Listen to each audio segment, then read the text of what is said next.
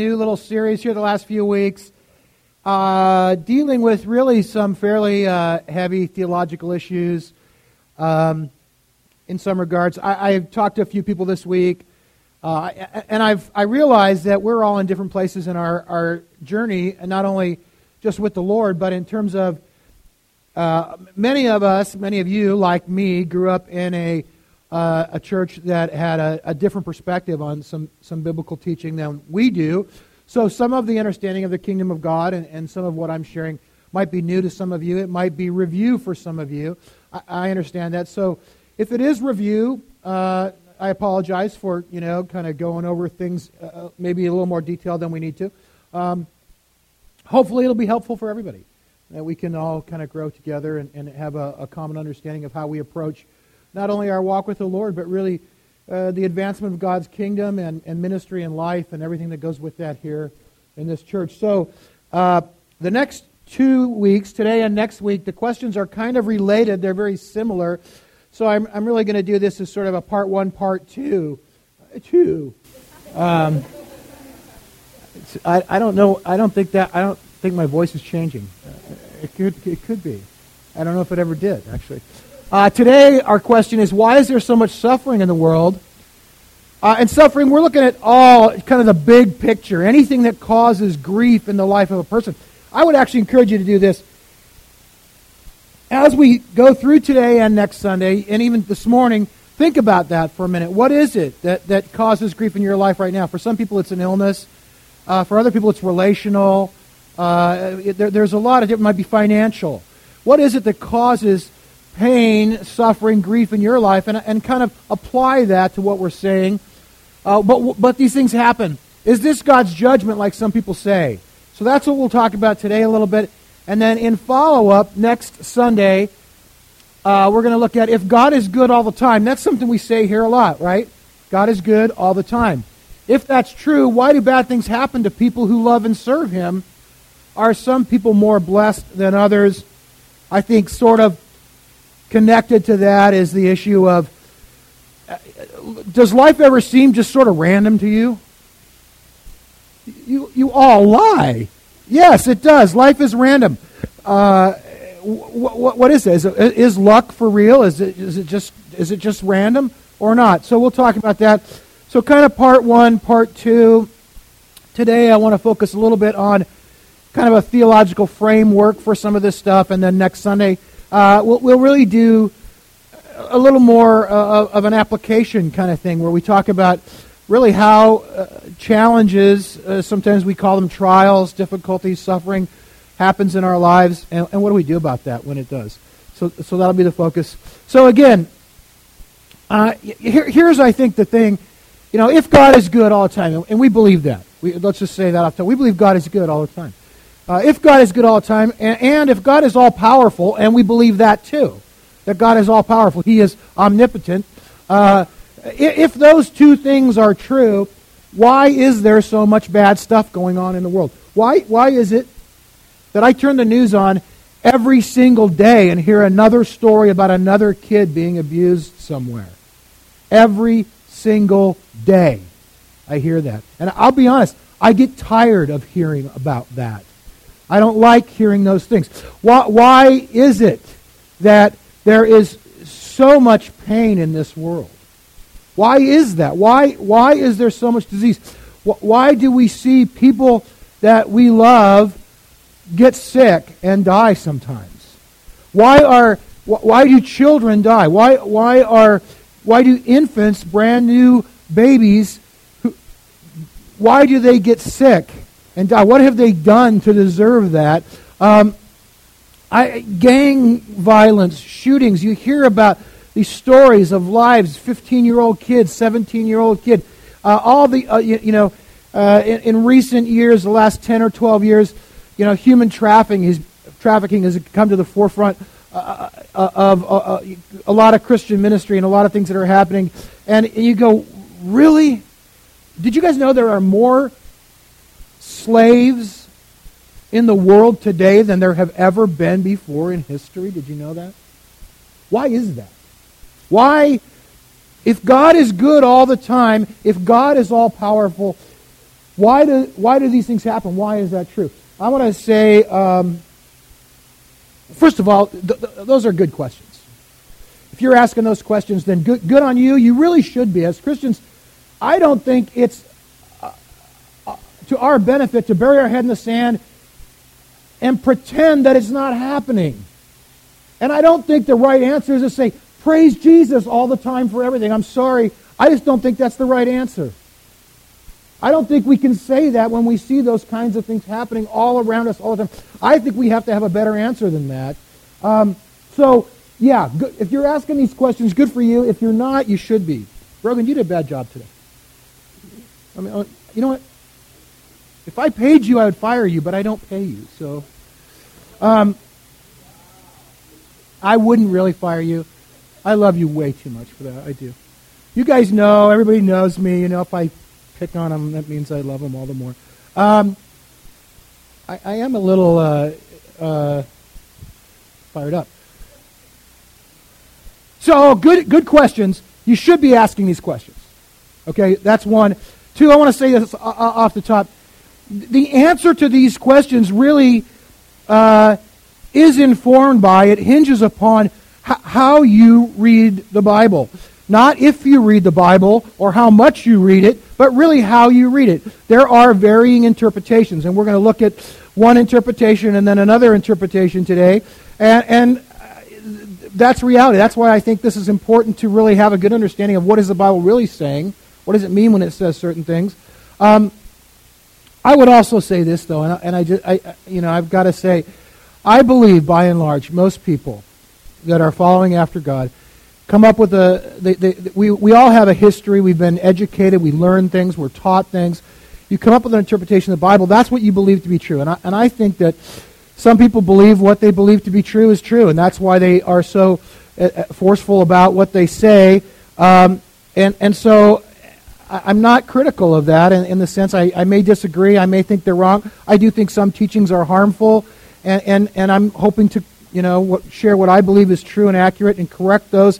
But at the same time, I'm not critical of those people because I believe, by and large, for the most part, most of them are truly seeking out God's will for their lives. So, with that said, that's just my disclaimer. I'll present what I believe to be an accurate teaching, an accurate reading of Scripture, with full understanding that somebody else might not agree with me.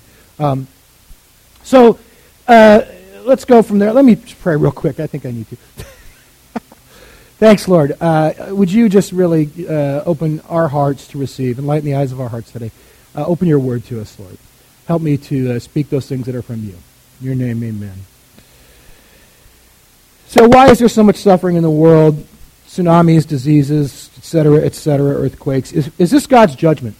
Common response, let me say this, very, very, very common response among Christians. When tragedy happens on any level, and this can be personal level, a family tragedy, a personal tragedy, and or these bigger sort of broader issues. Today I'm going to focus more on the broader issues, next Sunday more on the personal issues, but in either case, a very common response, a very common answer to that is to blame God for those things. In the 1980s, which many of you probably don't even remember, but I was a youth pastor in the 1980s at a large church, and I had a lot of young people that were Christians. They were growing. They're trying to learn about God, and they're moving forward, figure out what it means. They're teenagers, right? They're typical teenagers while they're doing that. And it was during that time that the AIDS epidemic just exploded onto the scene, sort of, not only in the United States but around the world. I remember very clearly the news conference where Magic Johnson disclosed that he had AIDS. And so I had all these kids, and they had a lot of questions. They were afraid, and then they were hearing, well, this is God's judgment on homosexuals, And so then their minds are going, well, if God's judging them for their sin, am I going to get judged? Is this what's going to come down the pike next week in my life? That's an honest question. They were confused, and there was a lot of prominent Christian voices across the country. We've got to do something about this thing. It's going to be the death of me. It just keeps moving. Oh, that's better. A lot of Christian voices were saying this is God's judgment for homosexuality in our country. And I'll say this, while I think the social climate and the spiritual climate, at least in the Western world and in our country, has changed somewhat from that day to this day, there's still people out there saying that. That hasn't gone away. More recently, 2005, some of you remember Hurricane Katrina hit the Gulf Coast of the United States, sort of centered in Louisiana and in and around New Orleans. And once again, you heard Christian voices saying this is God's judgment because of the sinful lifestyle. I heard Mardi Gras, Sodom and Gomorrah. Mardi Gras, Sodom and Gomorrah. So same thing, God's judging New Orleans. They're bad people. They get slammed with a hurricane. 1,800 people, roughly, give or take, died in that. The statistics would show us about 20% of those people, so whatever that is, 350 or something of them were children. 2010, more recently, a 7.0 magnitude earthquake struck Haiti. You guys remember that? Haiti is the poorest country in the Western Hemisphere. I've never been to Haiti. I would like to go there. I didn't go after the earthquake. A lot of Vineyard people did. I've been to Nicaragua many times. Nicaragua is the second poorest country in the Western Hemisphere. The comparison is this. I've seen the infrastructure of underdeveloped countries. We complain when we're building something. You're adding a room onto your house or whatever, and you have to go through all these permits and codes and all this stuff, and we complain, what do they care? It's my property. Well, I've been to countries that have no permits, no codes. If you don't like complaining, go to Haiti, go to Nicaragua. You can build whatever you want, wherever you want, whenever you want. But let me tell you what, when something like this happens, it all falls down. There are massive, massive areas in downtown Managua that were destroyed by an earthquake in 1972, never been rebuilt. So, all that to say simply that the devastation of that earthquake in Haiti in 2010 was unbelievable. Most of us cannot even believe the devastation that happened to that country because of the lack of infrastructure when an earthquake of that magnitude hits. No one knows, and this is the other thing about underdeveloped countries, no one knows how many people died. The low estimates are 100,000. The low estimates are 100,000 people died. The high estimates go all the way up to 300,000. No one really knows. Millions of people were displaced, left homeless, hungry, diseased. It's astronomical what happens when something like that takes place.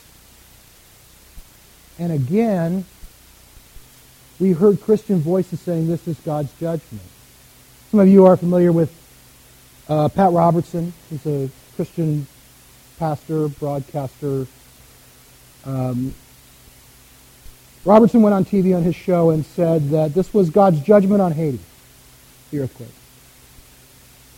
Because, and he told us why, which was helpful. In 1804, the government leaders of Haiti made a pact with the devil. Haiti was under the governance of France at that time. They were seeking their independence from France, and so they did what any good government would do when they're seeking independence. They turned to Satan. And they agreed to sell their souls if Satan would grant them freedom from France, and apparently that deal worked out. So that was the cause of God's judgment. And 106 years later, this earthquake hit Haiti because of that arrangement made by those people then. Let me just mention a couple things. One, they weren't around anymore. Those people were all gone. No one from 1804 was still alive, so there is that. Secondly, let me mention how many passages of Scripture there are that deal with God's heart and care for the poor. Hundreds and hundreds and hundreds of passages explaining God's heart for the poor. And so because of something that took place 106 years ago, God's now judging that country and brought massive devastation upon some of the poorest people in the world. That's what was said by Christian voices in our country about that earthquake. In almost every tragedy that happens on every level. And you hear this. I've had friends who've had a child die, and someone comes and says, well, this is God's purpose. He's got something in this for you. He's going to teach you a lot. There's something God wants you to know. That's the only way you can learn that lesson, that this is the 9/11 attacks in this country. It's God's judgment. You hear that. And again, that comes from a common interpretation of Scripture that says that God is good, God is powerful, and so therefore God must have purpose in what's happening here today. That's the mindset, that's the theology behind those responses. So this morning I want to present what I believe to be an alternate view to that, and I want to begin with the Lord's Prayer if we could. Brogan prayed this earlier during communion. I'll just read it again. Our Father in heaven, hallowed be your name. Your kingdom come, your will be done on earth as it is in heaven. Give us today our daily bread, and forgive us our debts as we also have forgiven our debtors. And lead us not into temptation, but deliver us from the evil one. Let me remind you here the context for this. Jesus is teaching his disciples how to pray. Now let me just say this. I think that's important. Okay? I believe all Scripture is inspired by God. But I do think that some Scripture has a little more weight and value in terms of application to our lives than others. I tend to think the Gospels and the life and teaching of Jesus have a little more weight and value for my life than some other passages. Prayer, I believe, is a very, very important part of my Christian life.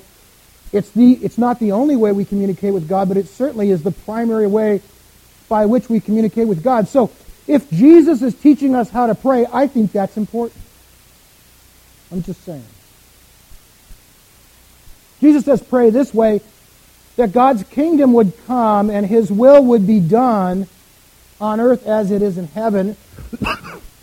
The inference there, if I'm reading this correctly, is that God's will is not fully being done on earth as it is in heaven. That sometimes God has a will and a purpose for things that's not happening. I believe that's what that's saying. I also know that to be true from other passages. Here's one example, but there are a number of passages where we could look at God having a will and a purpose for life that's not taking place. This is good and pleases God our Savior. What does God want? All people to be saved and to come to a knowledge of the truth. Is that happening? No, that's God's will, that all people will be saved and come to the knowledge of the truth. But that's not happening. And so I have to come away with the conclusion that even though God is all good and even though God is all powerful, there are things in his purpose and his plan and his will for my life and the lives of those around me that are not taking place. Also, in the context of that prayer, he says this powerful phrase, deliver us from the evil one. What does that tell you? We are under the power, to some degree and some measure, the power and control of the evil one. Let me say, ultimately, I believe God's greater purpose, God's general will be done. That it will be accomplished. I believe that. I believe it's already been done and it's being worked out now. But I also believe that his specific will, moment by moment, day by day, person by person, is not always happening. And I believe very strongly that that's what Scripture teaches. There are, and here's why, there are other forces at play, specifically this evil one that Jesus asks us to pray to be delivered from.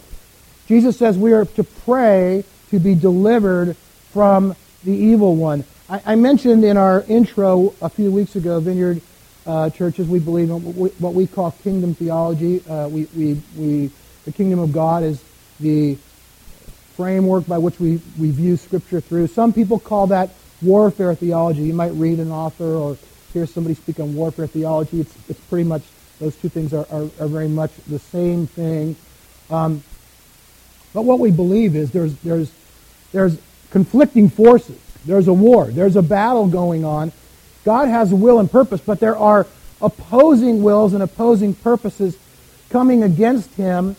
That other kingdom, there's a clash of kingdoms, a conflict, two nations at war, if you will.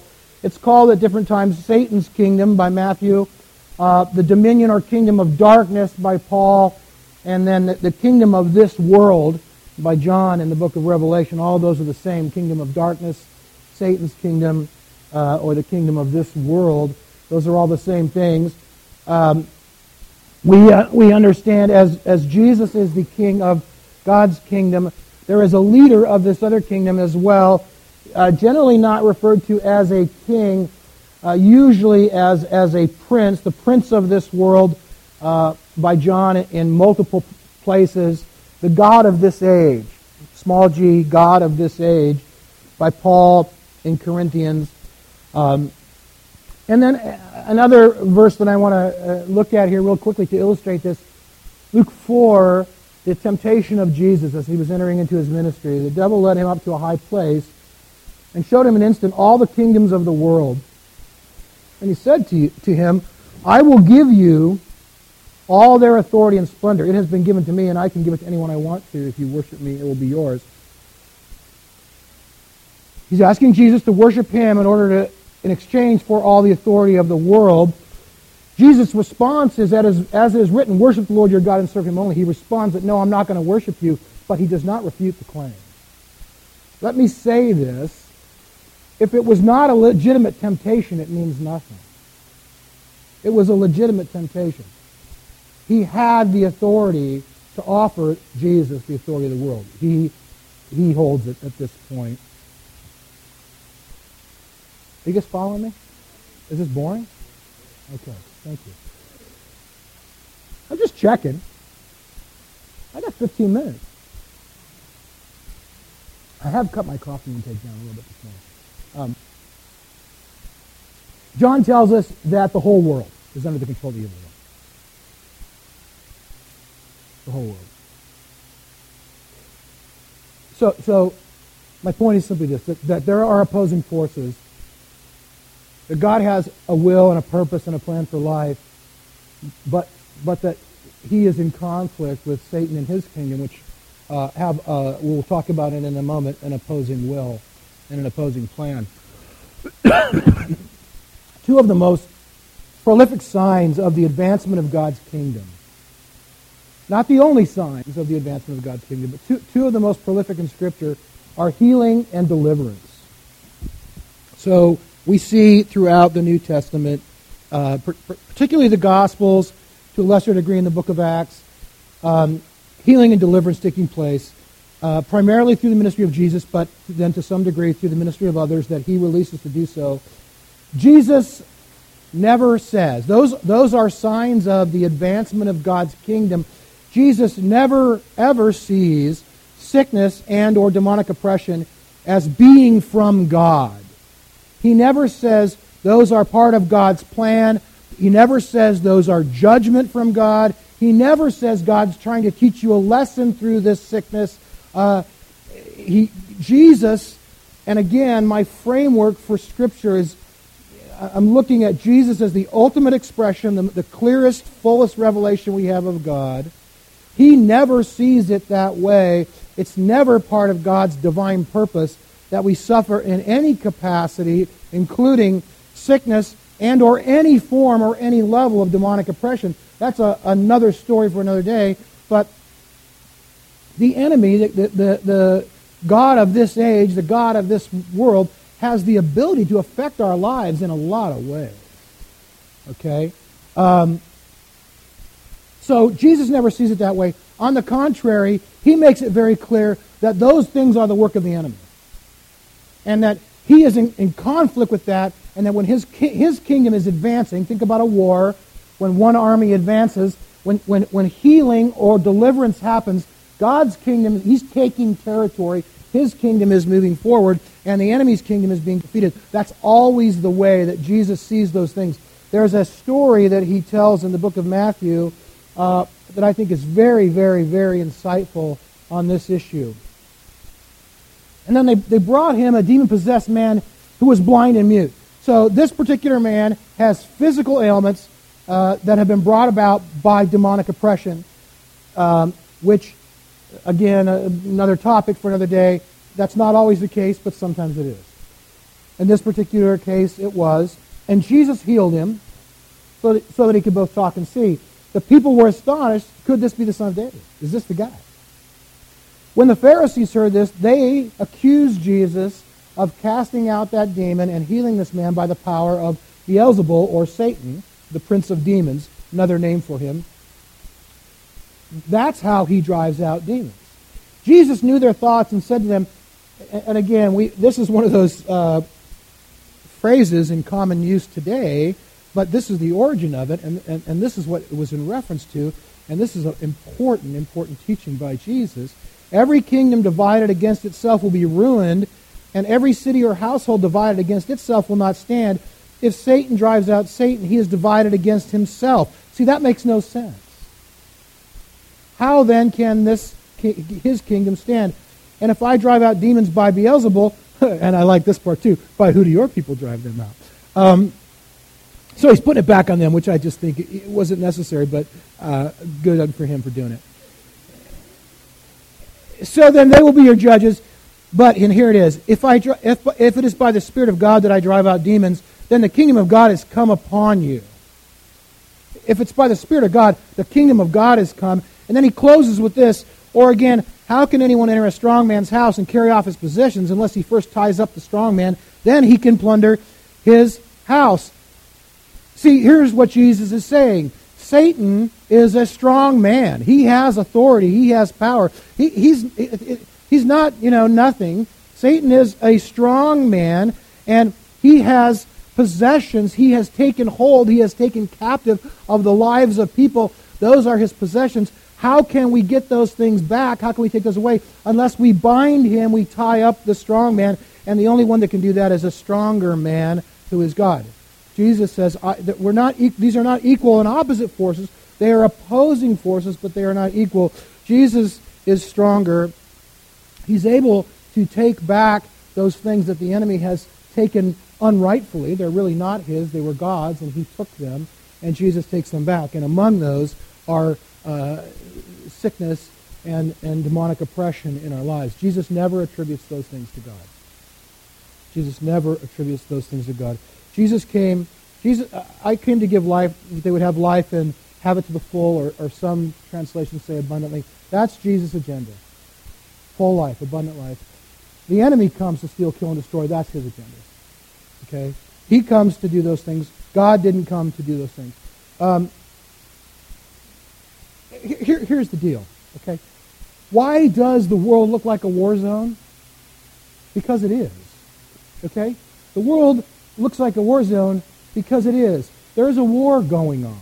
There is a conflict. There is a battle taking place. There is a real enemy who really does have power and authority, and he has one agenda: to steal, kill, and destroy. And as John Wimber used to say, he never takes a day off. He never takes a day off. He's working overtime to screw up your life. That's all he wants, is to screw up your life. And we won't look at all the passages today, but if you read through the New Testament, he is behind it. It tells us in different places, sickness and oppression. He is behind spiritual deception and spiritual sickness. He is behind the hindrance of ministry and evangelism. The reason that not all people have come to know who God is, we looked at earlier, is because of the devil. He is behind spiritual blindness. He is behind the behavior. He directs and guides the behavior of evil people who have come under his control. He works in their lives. Some people just aren't nice. And sometimes that's why. He brings discouragement into our lives, it tells us. He brings us temptation into our lives so that we too will be pulled away from God. He persecutes believers. And sometimes, and this is again an overview today, this is a big picture, but I believe he is even in control of things like tsunamis and earthquakes and devastating storms. I do not believe those are God's will. I do believe in the new heaven and the new earth and God's kingdom that those things won't take place. That they do today partly because Satan and demons have been given authority and dominion over certain aspects of life as we have been, and that's one of the aspects that they've been given, and I base that mostly on this. I love this story. Furious squall came up. The waves broke over the boat so that it nearly swamped. Jesus was in the stern sleeping on a cushion. The disciples woke him up and said to him, "Teacher, don't you care if we drown?" He got up, rebuked the wind, and said to the waves, "Quiet, be still." And then the wind died down. It was completely calm. He said to his disciples, "Why are you so afraid? Do you still have no faith?" They were terrified and asked each other. I think at that point they're terrified of him. Who is this? Even the wind and the waves obey him. There's big issues here. There's a lot of stuff going on. So my point is, God is not behind the devastation. I don't believe God sent a storm to kill 300,000 people and ruin the life. I honestly can't worship a God like that. I don't know. I really, on one level, I have to nod my hat to people that have that perspective, because if they really are following after that God with their whole heart, because I'll be honest with you, I could not. I could not follow after that God with my whole heart. Here's the thing, and I'll try to end this fairly quickly. How did God get himself into that position? If God is good all the time, which I believe he is, if he's all-powerful, how did he get from there to here? What happened? Romans 10, Paul's quoting Isaiah here, by the way. I don't know the Isaiah reference. Concerning Israel, God's people, he says, all day long, this is God speaking, I have held out my hands to a disobedient and obstinate people. So if God is all-powerful, why is it that he's holding out his hands all day long to a stubborn, disobedient, and obstinate people? How did that happen? I really believe the answer lies in the nature of love, which is the nature of God. We looked at this last week. John tells us in 1 John 2 different times, God is love. That is God's nature. It's inherent. It's his DNA. It's who he is. It's what he is. Again, God's not loving. God doesn't. He is loving, but I'm not saying he's not loving. He is. He's not just loving. It's not just that he loves you. God is love. That's who he is, and God will not violate his own nature. He's created the world with a certain order, the way that he wanted it to be, and so he doesn't change that when it doesn't work out. I believe the nature of love is that for love to be real, hang with me, for love to be real, and I really do believe that God, all of creation, in God's mind and heart is to display his love. His whole idea is to have a people that would enter into this love relationship that the Father, Son, and Spirit have in eternity, that we would join in that. Jesus prays that in John 17, that the earth, the world, is a created place for us to enjoy that relationship together. That's what it's for. It's that this love relationship would be walked out and worked out day by day. That's what God's purpose is. But for that to happen, love must be genuine. If love's genuine, then we have to accept it. He doesn't force it upon us. John also used to say, God's a gentleman. So if love is genuine, if we have to accept it, that means conversely, if that's real, we can also reject it, right? Otherwise, it's not really love. If you say to Sarah, you have to love me, that's not real love. It doesn't work that way. No, God says, I love you. I want you to love me. I want to be in love relationship with you. But if you don't want to, I understand. And he allows people to have that free will that is the term given to it, to choose to accept or not accept God's love. Satan, the enemy, identified in the verses we looked at before, is a created being of God, an angelic being created, that rejected that love, and he now leads the rebel forces, and he took a bunch of his friends with him, and I believe that there are demons, angelic beings, that have rejected God's will, and that their job is to now get people to also reject God's will and turn away from Him, and that's what they are working to do. So what we see in the world around us today is the reality of that. See, here's the thing. As God's people, we are both in the army, we're fighting for God's kingdom. We also are the battlefield. We are what's being fought over. And have you ever heard the phrase, you lose the battle but win the war? Sometimes we lose the battle but win the war. Sometimes we fall prey to Satan's temptation. Sometimes you ever do something that is just so out of character, you do something so bad, and that you ask yourself later, what was I thinking? Sometimes you lose the battle but win the war, and then others have lost. They have succumbed. And so that's what's happening. That's what's happening in the world today. Look, this is a huge topic. There are volumes and volumes and volumes written on this. I said I would give you guys a book recommendation. Today I'm going to recommend one, but again, there's a lot written on this. N.T. Wright is one of my favorite authors, tremendous guy. Evil and the Justice of God, not his most well-known work. Some of you probably read Simply Christian or Simply Jesus, which I also highly recommend. But Evil and the Justice of God, N.T. Wright deals with this topic quite well. Let me close. A couple comments. Sorry, I'm going over again. Just sum it up. I believe the origin of evil, the genesis of evil lies with Satan, not with God. That Satan rebelled against God, and that the origin of evil lies with him. That it's not God's will that his people would suffer and be in pain. But the reality is this, that we will and we do, and sometimes horribly. And some of God's people will go through horrible, horrible suffering in the course of life, but that's not God's will. It's because we live in a world at war. That's what's behind that. Very often you hear Romans 8:28 invoked at this point. Romans 8:28, I'll read it to you. We know that in all things God works for the good of those who love him, who have been called according to his purposes. People say, well, it's God's doing, God's going to, do good out of the bad. Yeah, let me say this. I believe God is so infinite in his wisdom that he can take a bad situation and work good out of it. But I do not believe that means that God in any way intended for that bad situation to happen in the beginning. Okay, that's what I believe. Here, I'll give you an example. I'll take a minute.